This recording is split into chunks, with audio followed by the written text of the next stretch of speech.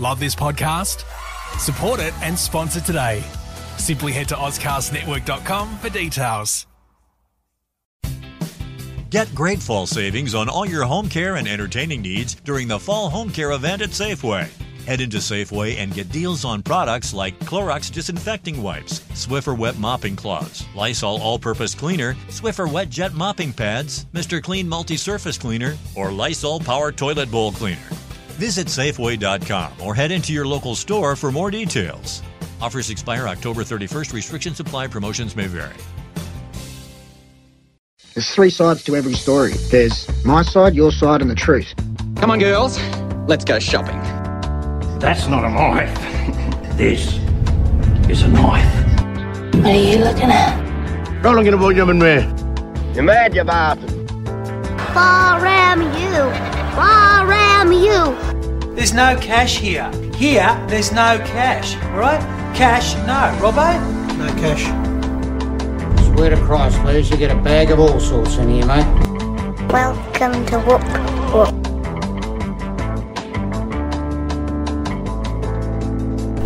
Hello and welcome to The Last New Wave, the podcast that looks at the wide and varied landscape that is Australian cinema. I wish to acknowledge the traditional custodians of the land that this podcast is being recorded on, the Whadjuk people of Perth. I wish to acknowledge the traditional owners of the country throughout Australia and recognise their continuing connection to the lands, waters and community. We pay respects to them and their cultures and to the elders both past and present. On this particular episode, it's a bit of an old one actually that I'm putting in here. It should have actually come out a little bit earlier this year, and that is an interview that I had with David Stratton. The reason why I didn't put it out when we discussed the documentary David Stratton, A Cinematic Life, was mostly because the audio quality isn't too crash hot with this particular interview. It's still a worthwhile interview and listening to, but unfortunately on the day that I recorded, David was feeling quite under the weather, just like my voice sounds at the moment. And when I recorded as well, I was recording in the foyer area of the Windsor Cinema in Perth, which understandably comes with its own sort of background noises as well. Popcorn, bottles being opened, people talking and stuff like that. So that was partially the reason why I didn't release it, and it was also just a case of, I wanted to save it until the actual TV show was coming out as well. And it's out. It's on ABC. The first episode has screened, and I believe it's screening under the title of David Stratton's Stories of Australian Cinema. So where the documentary A Cinematic Life basically covered parts of David Stratton's life and as well the backstory of Australian cinema, this particular series looks into both his life as well as Australian cinema a lot more detail and more in-depth than that short documentary did. So hence why I thought I'd wait until this came out and kind of release it then. First episode, as I was saying, is up. It's on iView at the moment. I'm not sure what the accessibility case is like for international listeners, but regardless, I'll put the links in the show notes to check it out. ABC iView has also got at the same time to kind of go along with the release of the series, a bunch of Australian films, which I do highly recommend seeking out. Some of them we've covered on this podcast before, such as Lantana and Wake and Fright, and a few others like Careful He Might Hear You, My Brilliant Career, They're a Weird Mob, Walkabout, and Newsfront. They're really good films, so I do highly recommend checking out, and they're free to air, which is also really great. At the end of this podcast as well, my interview with David Stratton, I've added in the Q&A session which occurred with Mark McGlasses and David Stratton after the screening occurred. It's quite a long one. Again, the audio quality isn't crash hot, but if you stick through that, you do get some interesting discussions. So that's the main thing. Now, the one thing that I've been forgetting to do and plug on this show is making sure that people know to head along to go to ozflix.tv, the streaming service where essentially if you are interested in Australian cinema, then you can head along and rent a lot of Australian films to watch. it's really exciting. There's a lot of great stuff on there. They do bundles as well, so you can rent a thematic bundle for a couple of for 5-6 days or so and watch them all there. And there's also a bunch of Q&A sessions and things like that, which is really entertaining and interesting to dive into. So ozflix.tv, highly recommend it. That's about it from me. As I was saying, it's a bit of a long one with some fairly average audio quality, but if you enjoy these kinds of discussions and you don't mind sitting through that audio quality, then there's some interesting topics to be heard. Thanks again for listening, and here we go.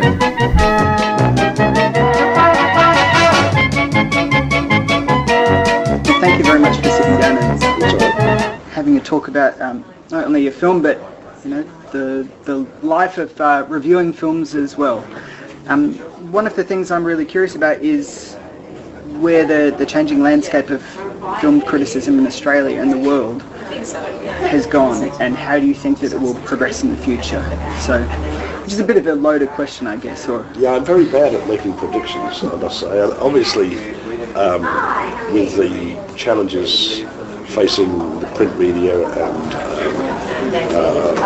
even television reviewers in short supply, thanks to the defection of Margaret and myself, I guess.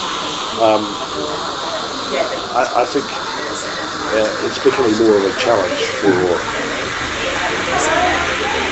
a reviewer to establish a link with his or her readership. Sure. Of course, there are bloggers galore, which is great. I mean, Jackie Weaver, have you seen the film? I have, yeah. I watched it last night at home. Yeah, Jackie Weaver makes a comment about bloggers, but I think she's a bit harsh, because I think they're doing what I would have done had I had the technology there when I was young. So. Yeah. And certainly, I mean, for me, I grew up watching a show and absolutely love it. And I think part of At the Movies and the movie show for me was something that helped increase my interest in film and love of film. So I'm eternally grateful for that. The documentary is equally about your life as well as Australian cinema, which I absolutely love the fact that it covers such a broad aspect of that.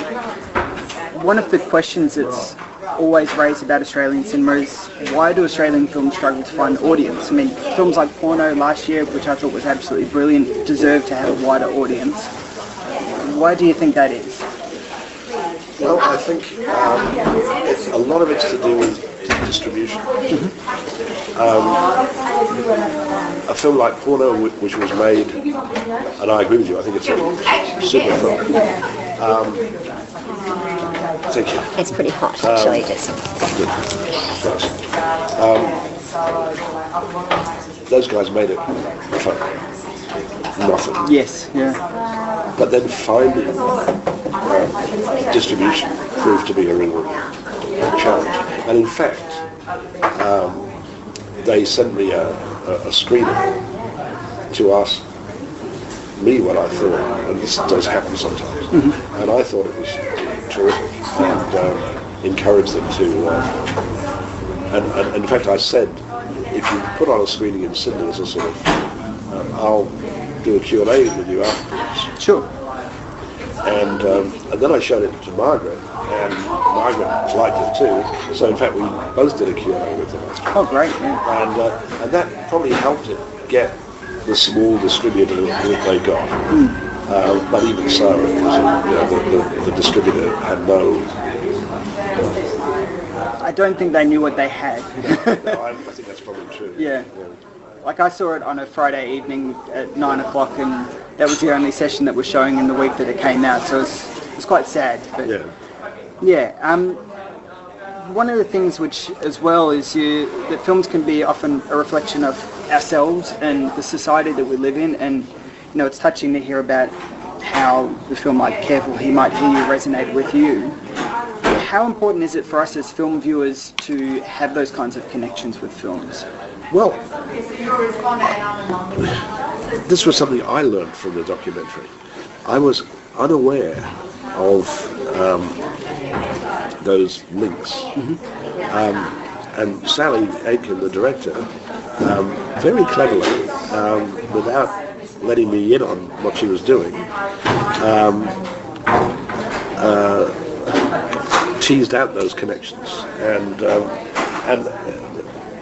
it got me thinking that maybe a lot of the films that I really respond to have some personal connection, like Newsfront, which is a story about brothers who are rivals, or at least don't get on very well. And I've been trying to think about this since I saw the film, which I only saw the final film about a week ago. Oh, sure. Or 2 weeks ago. We've only finished filming it about 10 days before Christmas. Oh, right, okay. Because, of course, there's a longer cut that's coming eventually. It's very different. Yeah. The television version is 3-1 hours, and the approach is different. Some of the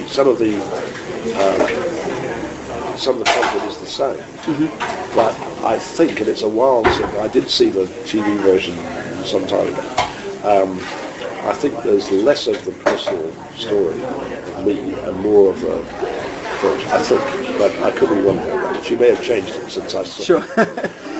Well, films are often a changing medium as they're getting made, yeah. The film festivals as well that you've helped curate, like the British Film Festival, which actually shown here at the Windsor in Perth, which is fantastic, have been great, and they've shown old and new films. Yep. And often, like when people watch at the movies and the movie show, of course, they would take your recommendations, like Samson and Delilah, for example, and go along and see it. How important is it for you with these festivals to help get people interested in the older films? Well, I think it's very important because I think cinema has such a rich history, so much to discover. I'm discovering things every day, practically, and it's. I think it's sad that some filmmakers don't show any interest in the history of cinema. I think a filmmaker like Martin Scorsese is a great film historian. He's almost as obsessive, well, he probably is as obsessive as I am. Yes. So I think that obsession makes him a better filmmaker. So Bertrand Tavernier is another who's completely devoted to cinema. Well, that's the thing, is that, talking about Martin Scorsese, it's for me as a film viewer, it's kind of sad to see that, his next film is, unfortunately, he's had to turn to Netflix to get funding, and it'll be a streaming film. And you've previously said in the past that films like Lawrence of Arabia in 2001, you don't truly see them until you get to see them on a big screen, which I agree with. So how do you see the changing aspect of the way we consume films from cinema to streaming? Well, I think obviously people will see films in any way they can or want to, and a lot of people, it seems, don't really care very much how they see it. I think there will always be people who will want to see films when they were designed to be seen on a big screen, and I think they will get much more rewarding experience if they do that.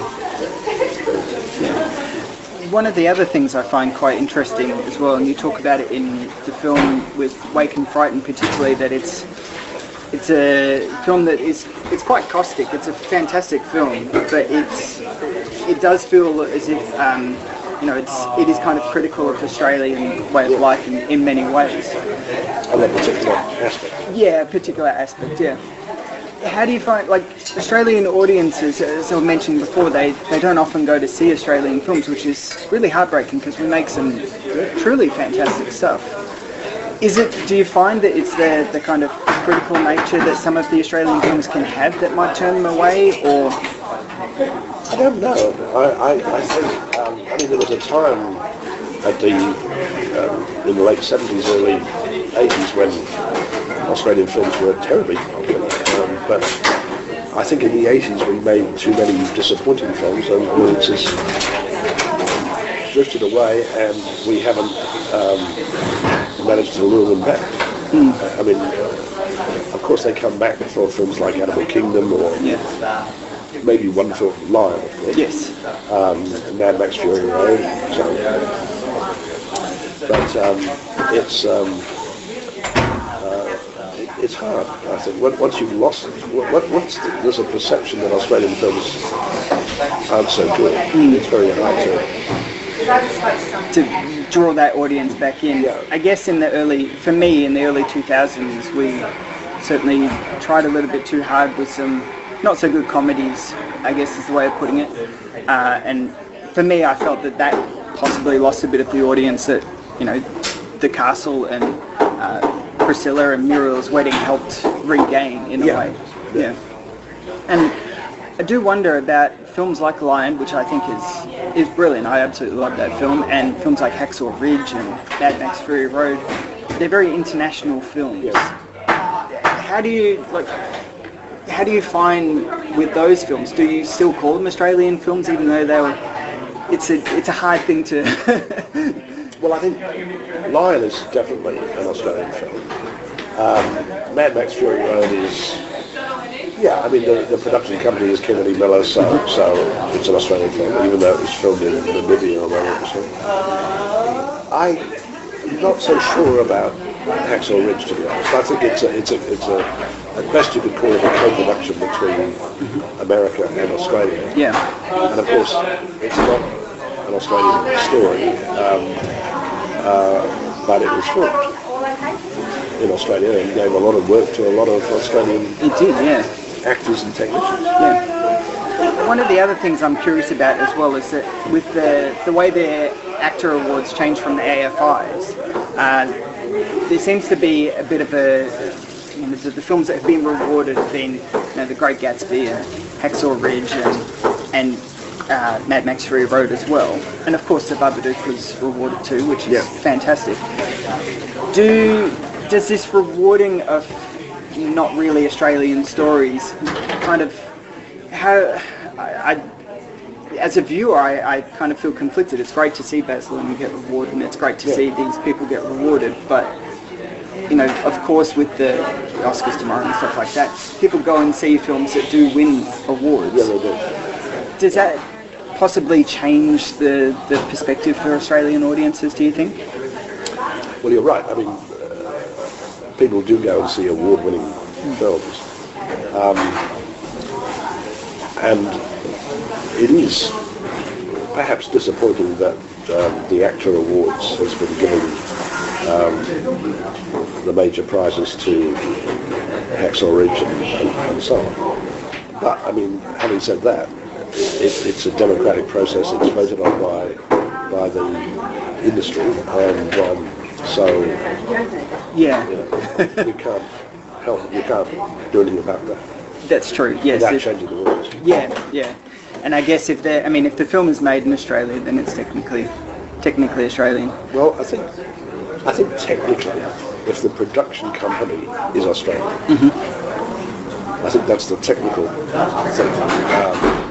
And I think Hacksaw Ridge has an American company and an Australian company. Sure. So one of the other things is, you know, in the film, is you mentioned about how you've seen 25,000 films. Yeah. There surely must still be some kind of black spots in your film history that you haven't seen, or particular films that you wish that you have seen. What are they? And, you know, if there's ones that you're still trying to seek out, for example. Not many. Sure. Actually, not many. I'm getting there. I think most of the ones that I really would love to see, you can't see because they don't exist anymore. For example, Ernst Lubitsch's The Patriot, which was made in 1929 as a lost film. You can see the trailer, but you can't see the film itself. And that would have been a really interesting film to see.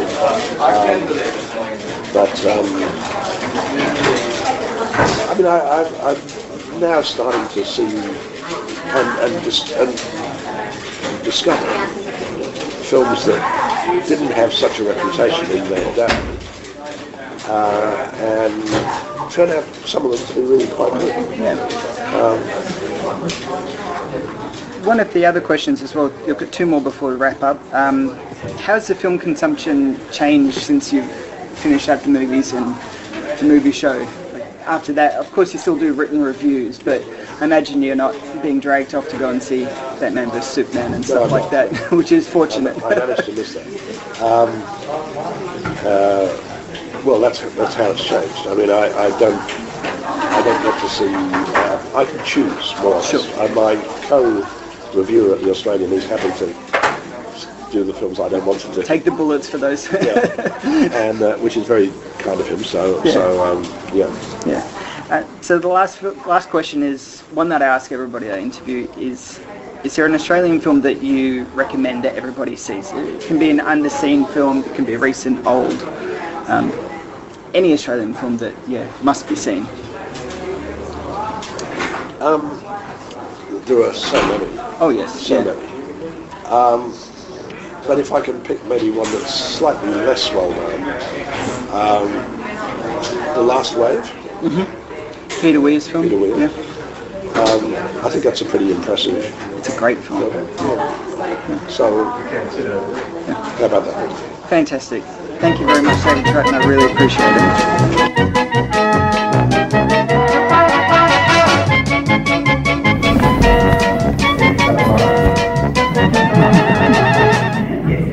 A lot of habit. It's amazing that when you look at the list of Australian films there, that for a small country, we really must go our way. I mean, you can say,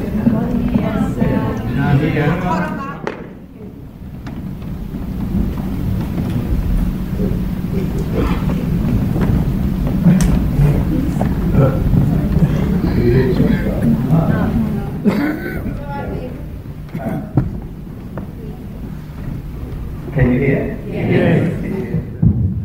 Thank you. What I was saying is that when you look at that long list of credits there, it's extraordinary, a huge body of work Australian cinema has produced in the last, say, 40 years. When you compare to countries like Canada, we punch above our weight remarkably. We do. But before we talk about that, can I thank you for your response to the film? We've only had a couple of public screenings before tonight, and I was sitting in for the end of the film, and I really appreciate your apparent enthusiasm. So thank you very much.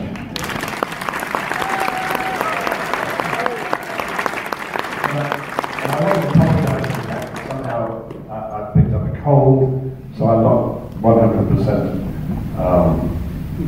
battling a little bit. So if I don't seem on the ball, I look almost as horrible as that fellow. Looks like a creature from the Black Lagoon. So Dave, you spend a lot of time reviewing other performances. How do you review yourself? How do you start over time? Well, I don't think I can do that. I think my brother's very good. I don't believe a word he says, but I think he's very good. David, it's quite a brilliant feat to intertwine your life with the history of Australian cinema, and the film implying that these films have kind of comparisons. But when you think back over your life, does film form that large part of your kind of memory? I mean, when you think back, does the film literally do what it was doing in that film for you? Well, I think they do, and I must say Sally Aitken did a fantastic job with this film, because she teased out some of these connections which I was unaware of. For example, the scene from Careful Be Right Here with John Hargroves as the father coming to see his son he hasn't seen for years and giving him a useless gift. And then Sally filming me talking about my father coming back from the war, and giving me what I thought was a useless gift. That had not occurred to me. Maybe I like that film so much because of that connection, and I wasn't even aware of it. So, and then there are other links and connections too. I've been thinking about it since I saw the film. I only saw the film for the first time a couple of weeks ago. So I've been thinking about other connections with not just Australian films, but other films. Closer. Okay. David, the film touches on your early years, it's remarkable, and it doesn't. I'm really curious to see what drew you to cinema in the first place. I mean, I guess it does hint at that, but were movies a kind of a refuge for you in those early years? I mean, what drew you initially to cinema? Well, I grew up during the war. I was a pre-war, just a pre-war baby. And my father was in the British Army and was posted to Burma, and my mother was a volunteer for the Red Cross. So I was looked after by my grandmother, my mother's mother, who I think was quite a lovely woman, thinking about it now. She loved the cinema, and she would go to we lived in a town called Andover, and she would go to the cinema 4 times a week. There were 3 cinemas in Andover then, probably aren't any now, but there were 3 then, and one of them changed its program midweek. So my grandmother would take me to everything from the age of about 2 or 3. Now she was quite indiscriminate. It didn't matter whether it was a thriller or a comedy or a western or anything. She would see everything. And so I guess if you're steeped in that kind of background, then it rubs off. That's the immersion. But were there any other factors? Maybe you were, I don't know, push you too hard psychologically, that you were escaping from something. You probably were not into sports so much. Were you playing soccer, I guess? That, not if I could help it. Yeah, a little bit deeper psychologically, were you drawn to that world? Was there something else you thought about? I never thought of anything else really. I mean, it was just. I mean, must seem very strange to many of you, but and my father used to say when he came home from the war that it was a complete waste of time. Of course, my parents had the attitude, well, why are you going to the cinema on a beautiful day like this? Why don't you go out and do something productive? And so I was always fighting that. And I felt actually that there was a stigma attached to going to the cinema. At what age? Not that it bothered me, but that's. And was there a moment a bit later where you started to see film as an art form as opposed to escapism and entertainment? Is there a moment in which you start saying, well, this is something that rivals literature or other art forms? Yeah, I think that happened when I was about 16. My father, because he, as you saw in the film, there was this grocery business which had been established in the 1820s by my great-grandfather, I think, or maybe it's 3 greats in there, I'm not sure, but anyway. And when I was very small, my grandfather, my father's father, ran the business. When my father came home from the war, he ran the business, and I was expected to take over and run the business too. And I thought I would. I thought that was my destiny. I never thought that I would do anything else. But I did want to have a bit of a break before I was locked into that life. And the opportunity came when I met an Australian guy who was visiting England, and he was only there for a couple of weeks, but we were sharing the same lodgings. And he told these wonderful stories about Australia. It's just great, you have to come, it's wonderful. You can come on the £10 scheme, you've got to stay 2 years, but you can do that. You can stay with me in Sydney, and all. So he was persuasive, so we came. And unfortunately, by the time I got to Sydney, it took a couple of years to organise. Telling my father I'll be back in 2 years. By the time I got to Sydney, my friend Jerry, who was a dentist, had bought a practice in Gunnedah in northern New South Wales, and so I couldn't stay with him in Sydney, and so I had to find accommodation, work, and so on, and I saved up my money and to get the ship, it was all by ship in those days, back to England. But then the Sydney Film Festival intervened. David, what was the Australian cinema landscape like at that point? I mean, it's now the air we breathe. We've looked at this with credits, but in 1960, the early 1960s, the mid 1960s, there was nothing, was there? No, there was nothing. Really nothing. There was the odd foreign film made in Australia, like The Sundowners or On the Beach, but there was nothing else.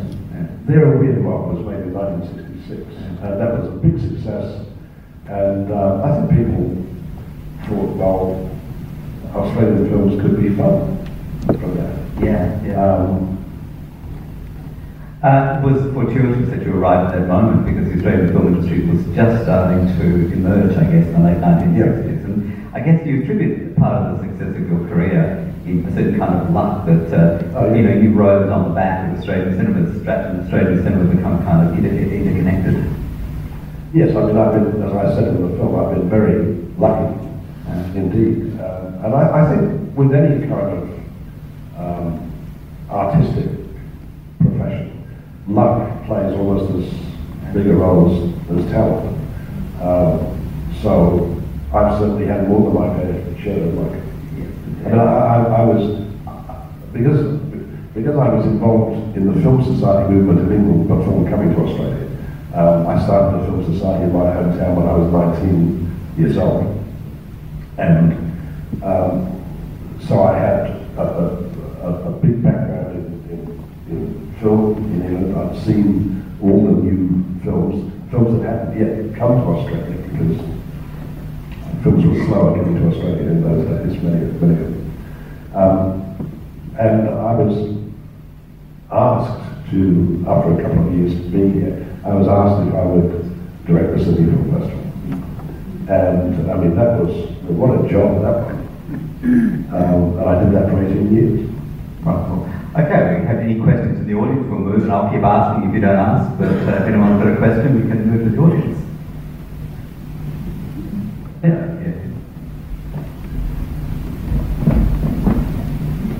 Cheers. My question to David is, do you think any Australian government is ever going to be as enthusiastic about, I mean obviously not this one, enthusiastic about supporting the film industry as it was in the 70s? And where should young artists in the film industry turn for lack of that support? Well, certainly in the 70s, and it was a coalition government that started supporting the Australian film industry on various levels. And that was because of lobbying by people like Philip Adams and Tony Buckley, who you saw in the documentary, and others. Where to now? The cost of making films in this country, at least cinema films, has ballooned. The funding hasn't caught up with it. But the most important thing is that there really isn't the money from marketing and promotion to make sure people know about these films. But very often I say to someone, well, have you seen this Australian film? And the answer is no, I haven't even heard of it. So marketing and promotion is something Hollywood obviously does consummately, and we don't do it very well because it costs money, and we have the money to make the films, but not to then promote them. Of course, there's also these days, on a much more modest level, it's easier than ever before to make films on a certain level. I mean, you can make films today on an iPhone, but again, it's really difficult to get them seen. That's the problem. Good question. Over there, yeah. Thank you, David, for a wonderful film. I'm over here. First of all, I just want to say thank you for the 4 stars you gave me for my film, The Burn this season. I really appreciate that. My question is about the first Australian feature film. You said it was The Kelly Gang, and I wondered what you thought about the claim that in fact it was a film made by the Salvation Army. Well, the film made by the Salvation Army, which is Soldiers of the Cross, isn't really a film, or wasn't really a film. I mean, it had some film elements. It was sort of what we call their multimedia event. So it was staging and it was film, but it wasn't a film. Yes? Yes.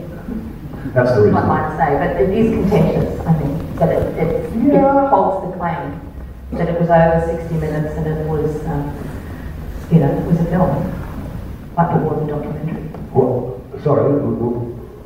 That it does hold the claim of being the first feature film. Well, it was certainly made before the story of the Kelly Gang, but from the research I've done, I would say it wasn't what we would call a feature.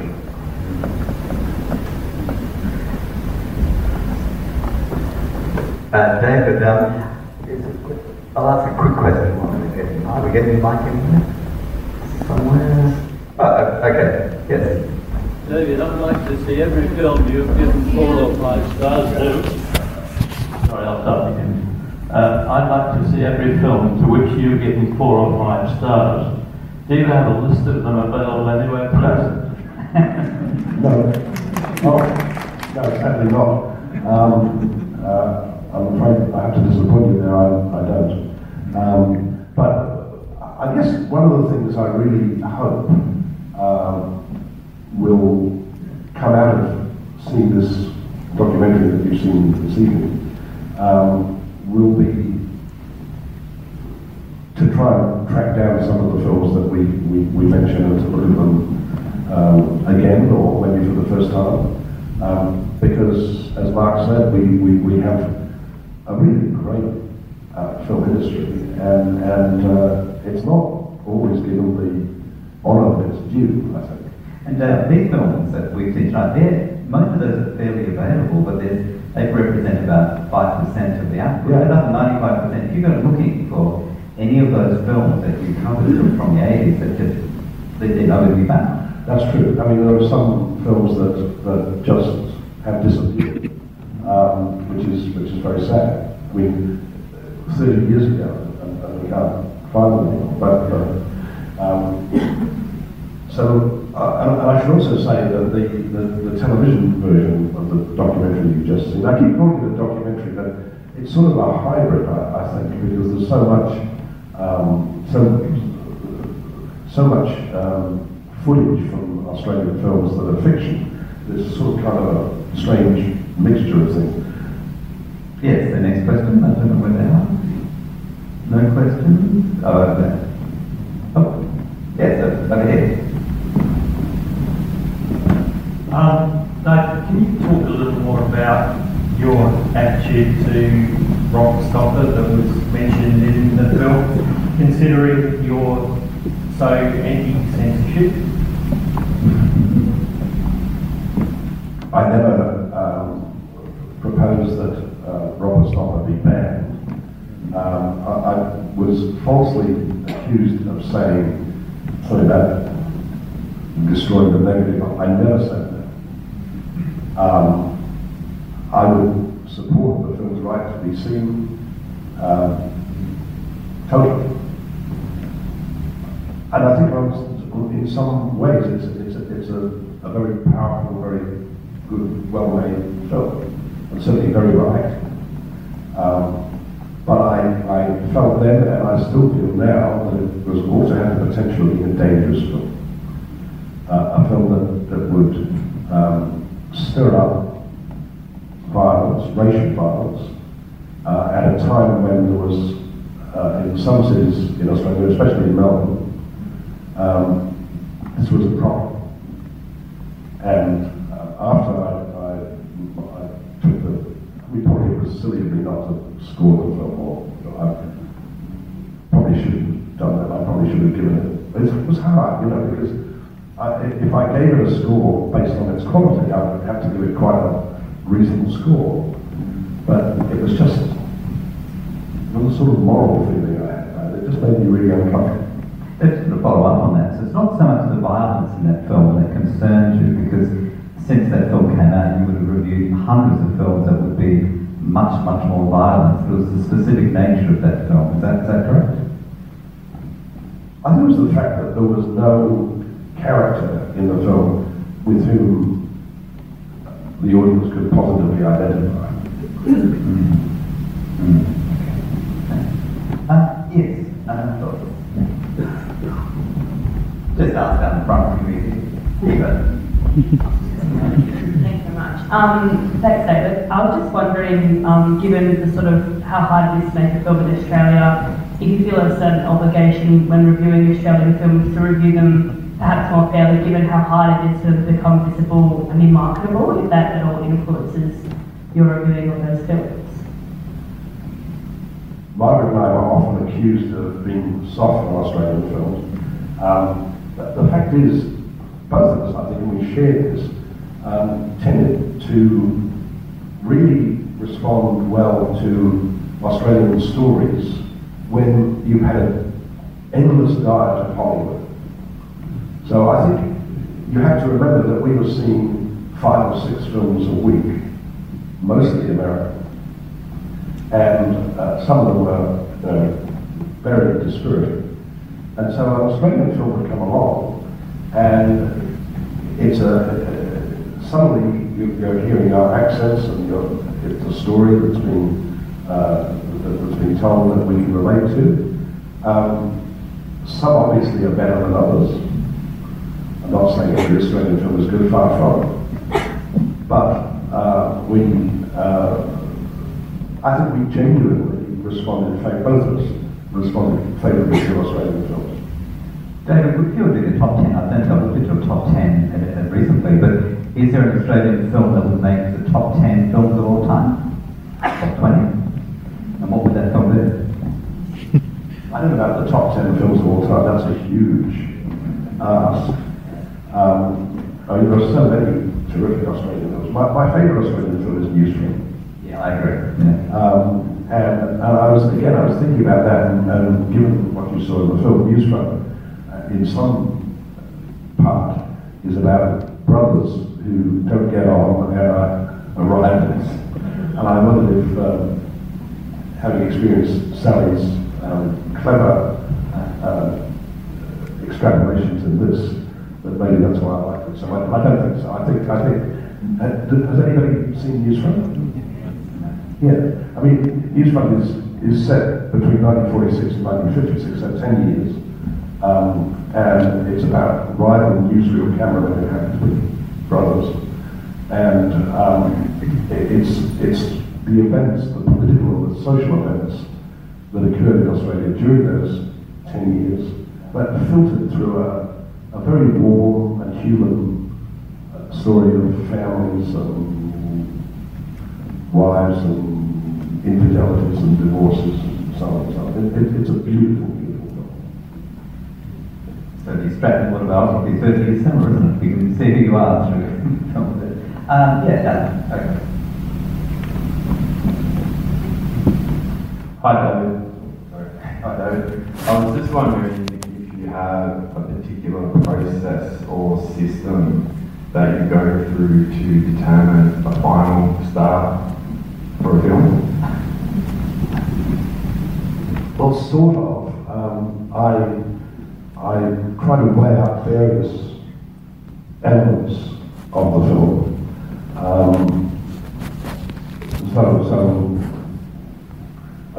First of all, you look at the overall film and see if in your view, my view, it succeeds in what it sets out to do. That's probably the most important thing.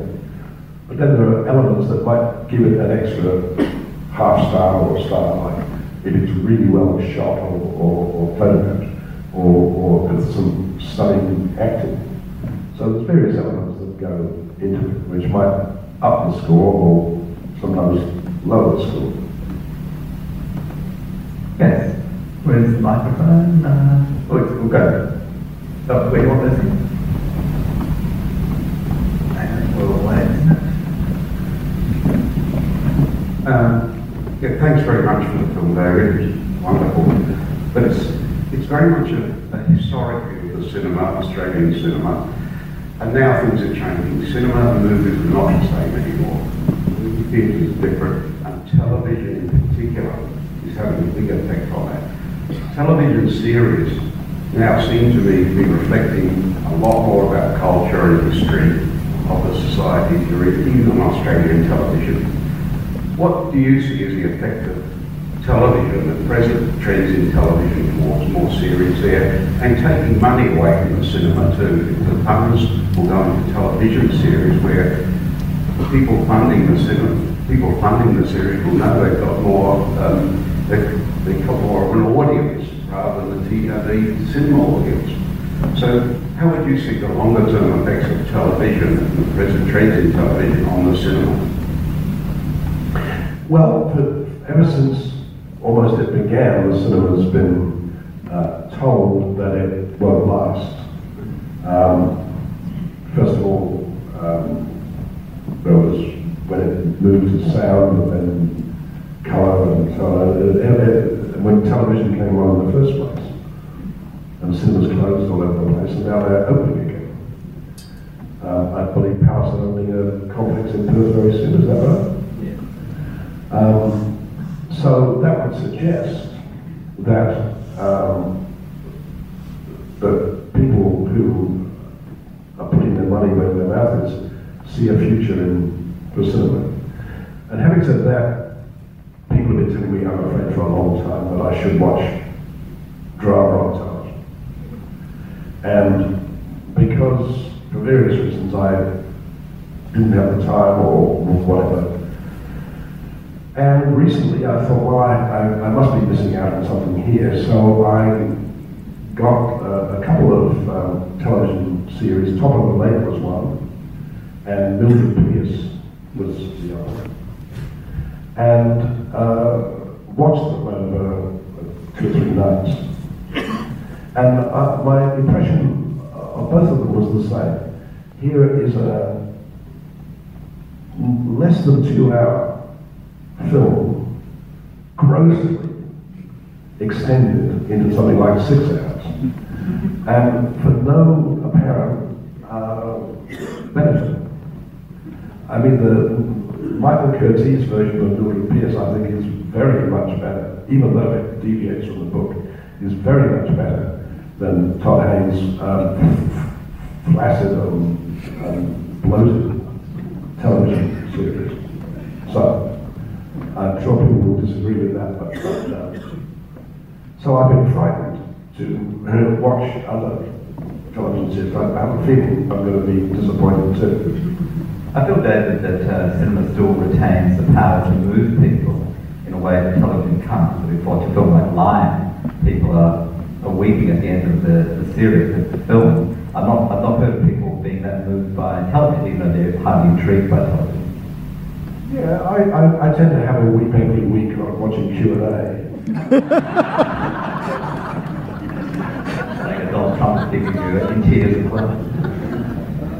Yes, John? The microphone there somewhere? We've got to... Oh, down the line. Oh, sorry. David, I firmly believe that the circumstances in which we watch a movie have a big impact on the way that we receive it and take it in. So I was actually really fascinated to know, once you became doing it for a living, I guess, a professional at being a film critic, what's the normal circumstances in which you're actually watching the film? Are you coming in with your popcorn to an actual cinema, or having a private viewing, or what's the normal situation there? one of my eccentricities, and there are many, is I think popcorn is an abomination, which was invented by the Americans, and somehow was imported to Australia about 30 years ago, and just to annoy patrons sitting near you. But of course, mobile phones are worse.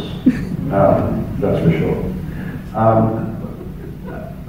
For reviewers in Sydney, which is where I see my previews, most of the distributors have their own theaterette, which seats probably about 20 or 30 people. And so when we see films there, unless it's a very small distributor, then they'll sometimes send you a screening, which I can then watch at home. And I have a cinema at home, which has lights that dim and curtains that open, and a very big screen. So that's where I watch the films that I don't see in preview theatres. And also, of course, there are film festivals, and I still go to a couple of film festivals a year and see films there. But can I say I totally agree with you that the circumstances under which you see a film are very important and can influence the way you respond to the film. If you're sitting next to someone who's hating the film, you can somehow tell, and it is something that I really believe your contention. I guess you don't go for buffalo wings either, then. Sorry? I guess you don't go for buffalo wings as well. No. No buffalo wings. No. But a glass of wine, I don't say no to that. Who we got? Just at the front here, just stand up. Ask them.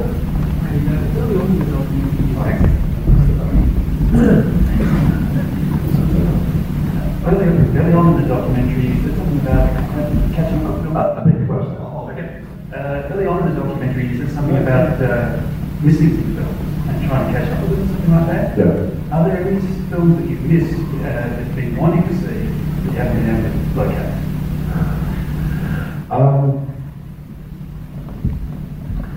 I'm actually reasonably happy with what I've been able to see. There are one or two films I would dearly love to see, but they don't exist anymore. In the transition period from silent films to sound films, quite a lot of films were lost. And of course, many Australian films of the silent era were lost, because it wasn't considered important to preserve them. So apart from that, of the films that you can see that are available, I think I'm pretty happy with the state. I mean, yesterday I saw a beautiful, which I've never seen, a beautiful French comedy made in 1938, which was really excellent, called Fric Frac, with Fernandel, Michel Simon, and Arletty. And it was a joy and delight. And I hadn't seen that before, but I got up with it yesterday. Yeah, sort of asking you about your relationship with Margaret. I mean, at times it really is the sparkle on the screen, the sparks. I mean, but at times that you went home and said, that woman, you know, in other words, were your personalities really quite opposed? I mean, just talk a bit about your tastes, I guess. I mean, is there something, it wasn't put on, wasn't really just who you were? Well, we're very different, obviously, Margaret and me. We come from different backgrounds. As you can see, she's always complaining about my British background and how I dress and my shoes and all that sort of thing. It's true, I do always wear the same shoes, but they're comfortable. Comfort before style, I think, is the most important. Yes, we sometimes, we never used to discuss the film until we were on camera reviewing it. So I was sometimes gobsmacked by what she was saying, and she with me. But there was never any feelings afterwards. Yeah, stand here. Howdy, Mr. Stratton. I was just wondering, in regards to the scene where you discussed your re-evaluation of the castle, over the years and over your career, are there any other projects or talents you found yourself coming back to, giving them another look, either for good or for bad? I can't think offhand of another one, but I do tend to revisit things, especially if I think I might have got it wrong the first time.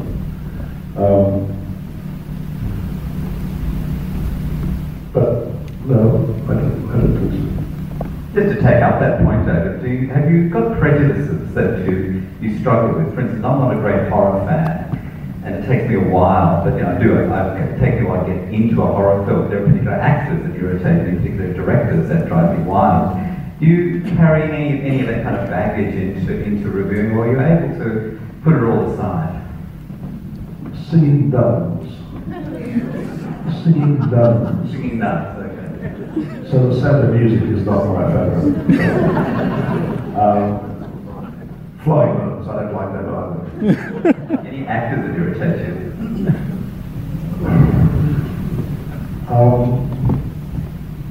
No matter how good they are, you just their faces, their gestures, their mannerisms. No, I don't think so. Open-minded.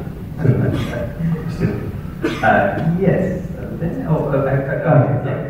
I saw Moonlight last week, and I was wondering what your opinion of it was. I thought it was very good. In fact, I think it has a good chance of winning the Oscar tomorrow for all sorts of reasons. I mean, everybody thinks La La Land is going to win, which I also like very much.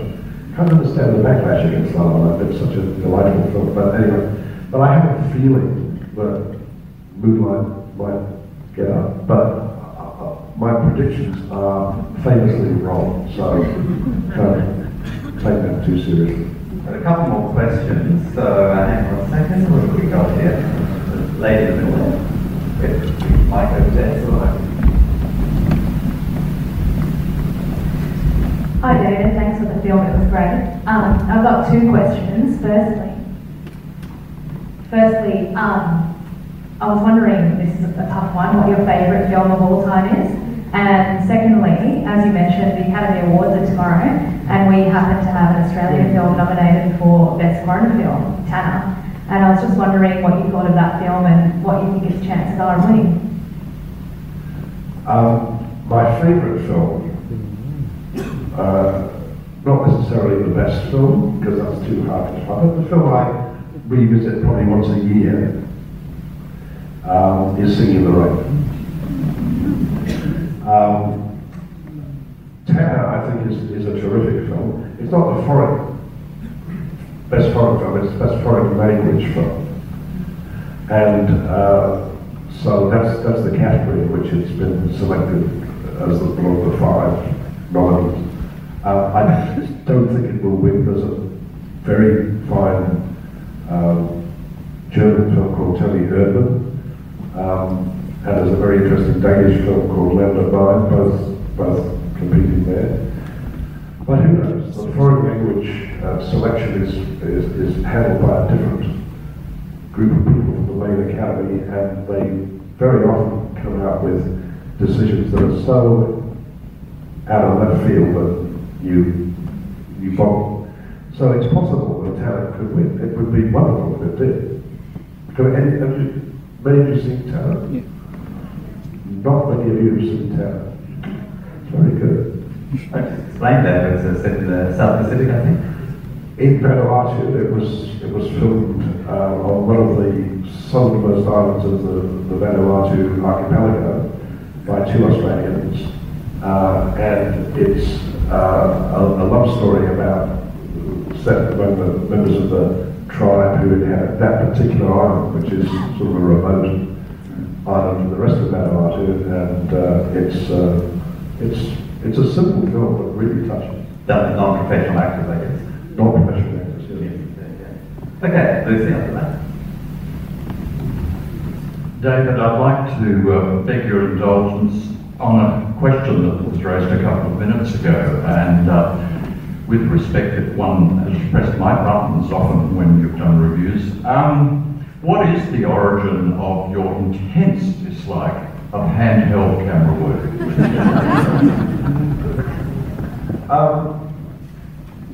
Again, I have to slightly correct you.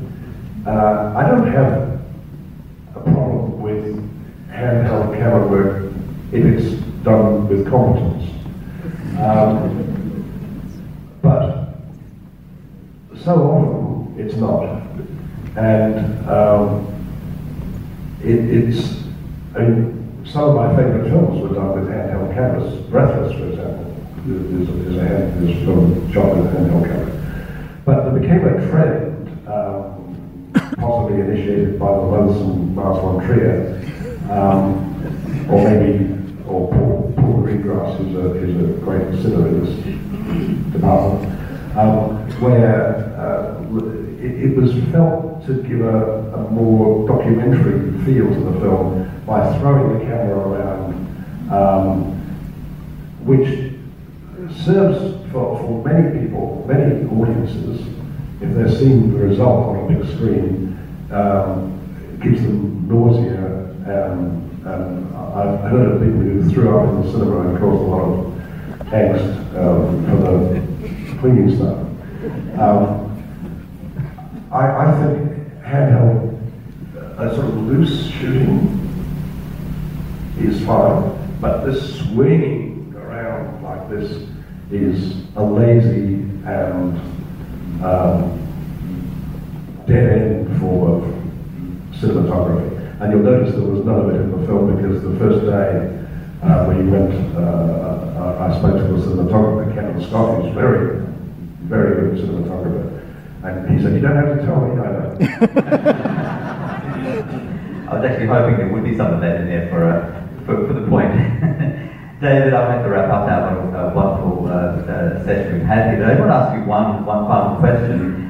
Are you more excited about the films you're going to be seeing, new films, over the next 4 or 5 years, or are you looking forward to plunging back into the history of cinema? I know an author like Philip Roth said that he's not reading any new books, he's just going back and rereading the classics. And I mean, I sometimes feel like that as well. I would rather go back and watch, On the Waterfront for the 10th time, or Breathless, or whatever, Good Wilder film than I would the latest films. Are you a bit in that stage of your life, or are you still alive to the new films? I'm still curious about the new films.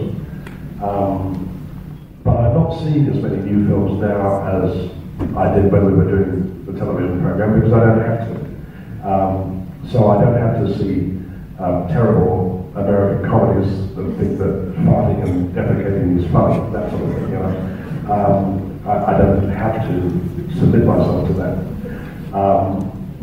And yet another boring superhero film. Thank goodness I don't have to see any more of those. And nothing by, what's the name of that great one? Nicholas Sparks. I don't have to go to another dreary Nicholas Sparks romance. So I can choose now what I see. But I'm constantly looking at films from the past. What's your favourite Billy Wilder film? The Apartment. I think it's got very good taste, this man. The Apartment, I think, is one of the greatest American films. And if you haven't seen The Apartment, it is an amazing 1960 winner of the Oscar for Best Film that year. In fact, it's one of the rare comedies to win an Oscar. Yeah, but it's not entirely a comedy. So it's just a very beautiful, moving, fun. Yeah, it is. Sometimes fun. When people raise is it a comedy, is it a drama, I think that's the lamest question. It's just a great story. It's a great story. And Billy Wilder was going to direct Schindler's List at one point. And that's the film I wanted to see. Yeah, sure. David, what a wonderful session we've had. I don't know whether David's going to make himself available for a few minutes after, or are you running off to anyone wants to shake his hand? I think I honestly need to get to bed. Indeed. You would want to shake his hand anyway. No, you wouldn't. Now, the film will be opening, as you see, on the 9th at Cinema Paradiso, and the television series may be down the track, I think, isn't it? Yeah, middle of the year, I think. Yeah. And the television series is different in many ways. I mean, some of it's the same, but in many ways it's different. So, thank you, David Stratton.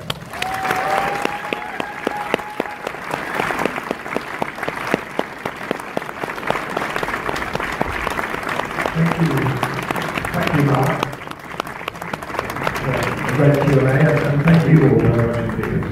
very warm audience, and I really appreciate that. Thank you.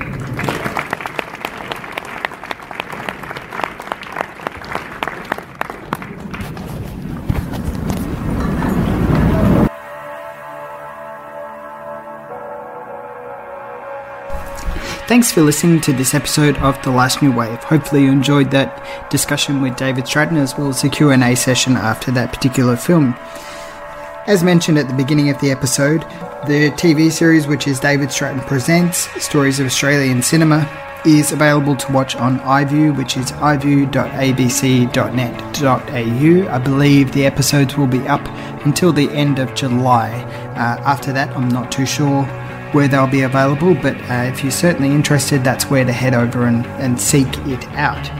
If you're interested in watching more Australian films, make sure to head over to Ozflix TV, and that's ozflix.tv to rent a whole bunch of really great Australian films.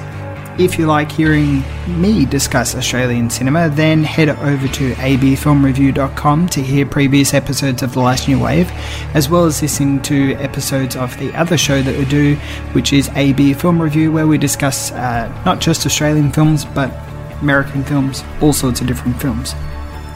And if you like more film discussions, then you can head over to followingfilms.com, where you can hear such great shows like Pop Culture Case Study, War Machine vs. Warhorse, and the Following Films podcast, where Chris Maynard interviews a bunch of really great people about their films. Really, really fascinating stuff.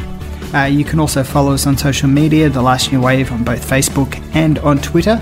And look, it'd be a great help if you went over to iTunes or whichever service that you are listening on and leave a review if you can. It just helps make the show a little bit more clearer to be able to see for other people who might be interested. So once again, thanks for listening, and keep on watching Australian films, and I'll see you on the next episode of The Last New Wave.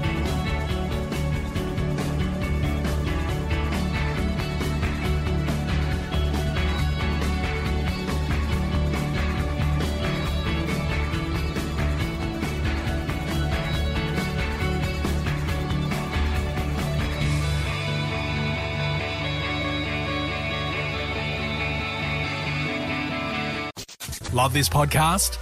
Support it and sponsor today. Simply head to ozcastnetwork.com for details. Something grand is coming to Nemacolin. Opening fall 2023, the Grand Lodge will surprise and delight with 56 stunning suites and 5-star butler services. Indulge in libations at the Circle Bar and the Study before you savor the new and enchanting Fawn and Fable restaurant, where the best parts of a traditional steakhouse and a fairy tale castle create a magical dining experience. With fine dining, a spa, and over 100 adventure, golf, art, and wildlife experiences, whatever your imagination holds, Nemacolin has the key. Visit nemacolin.com for more information.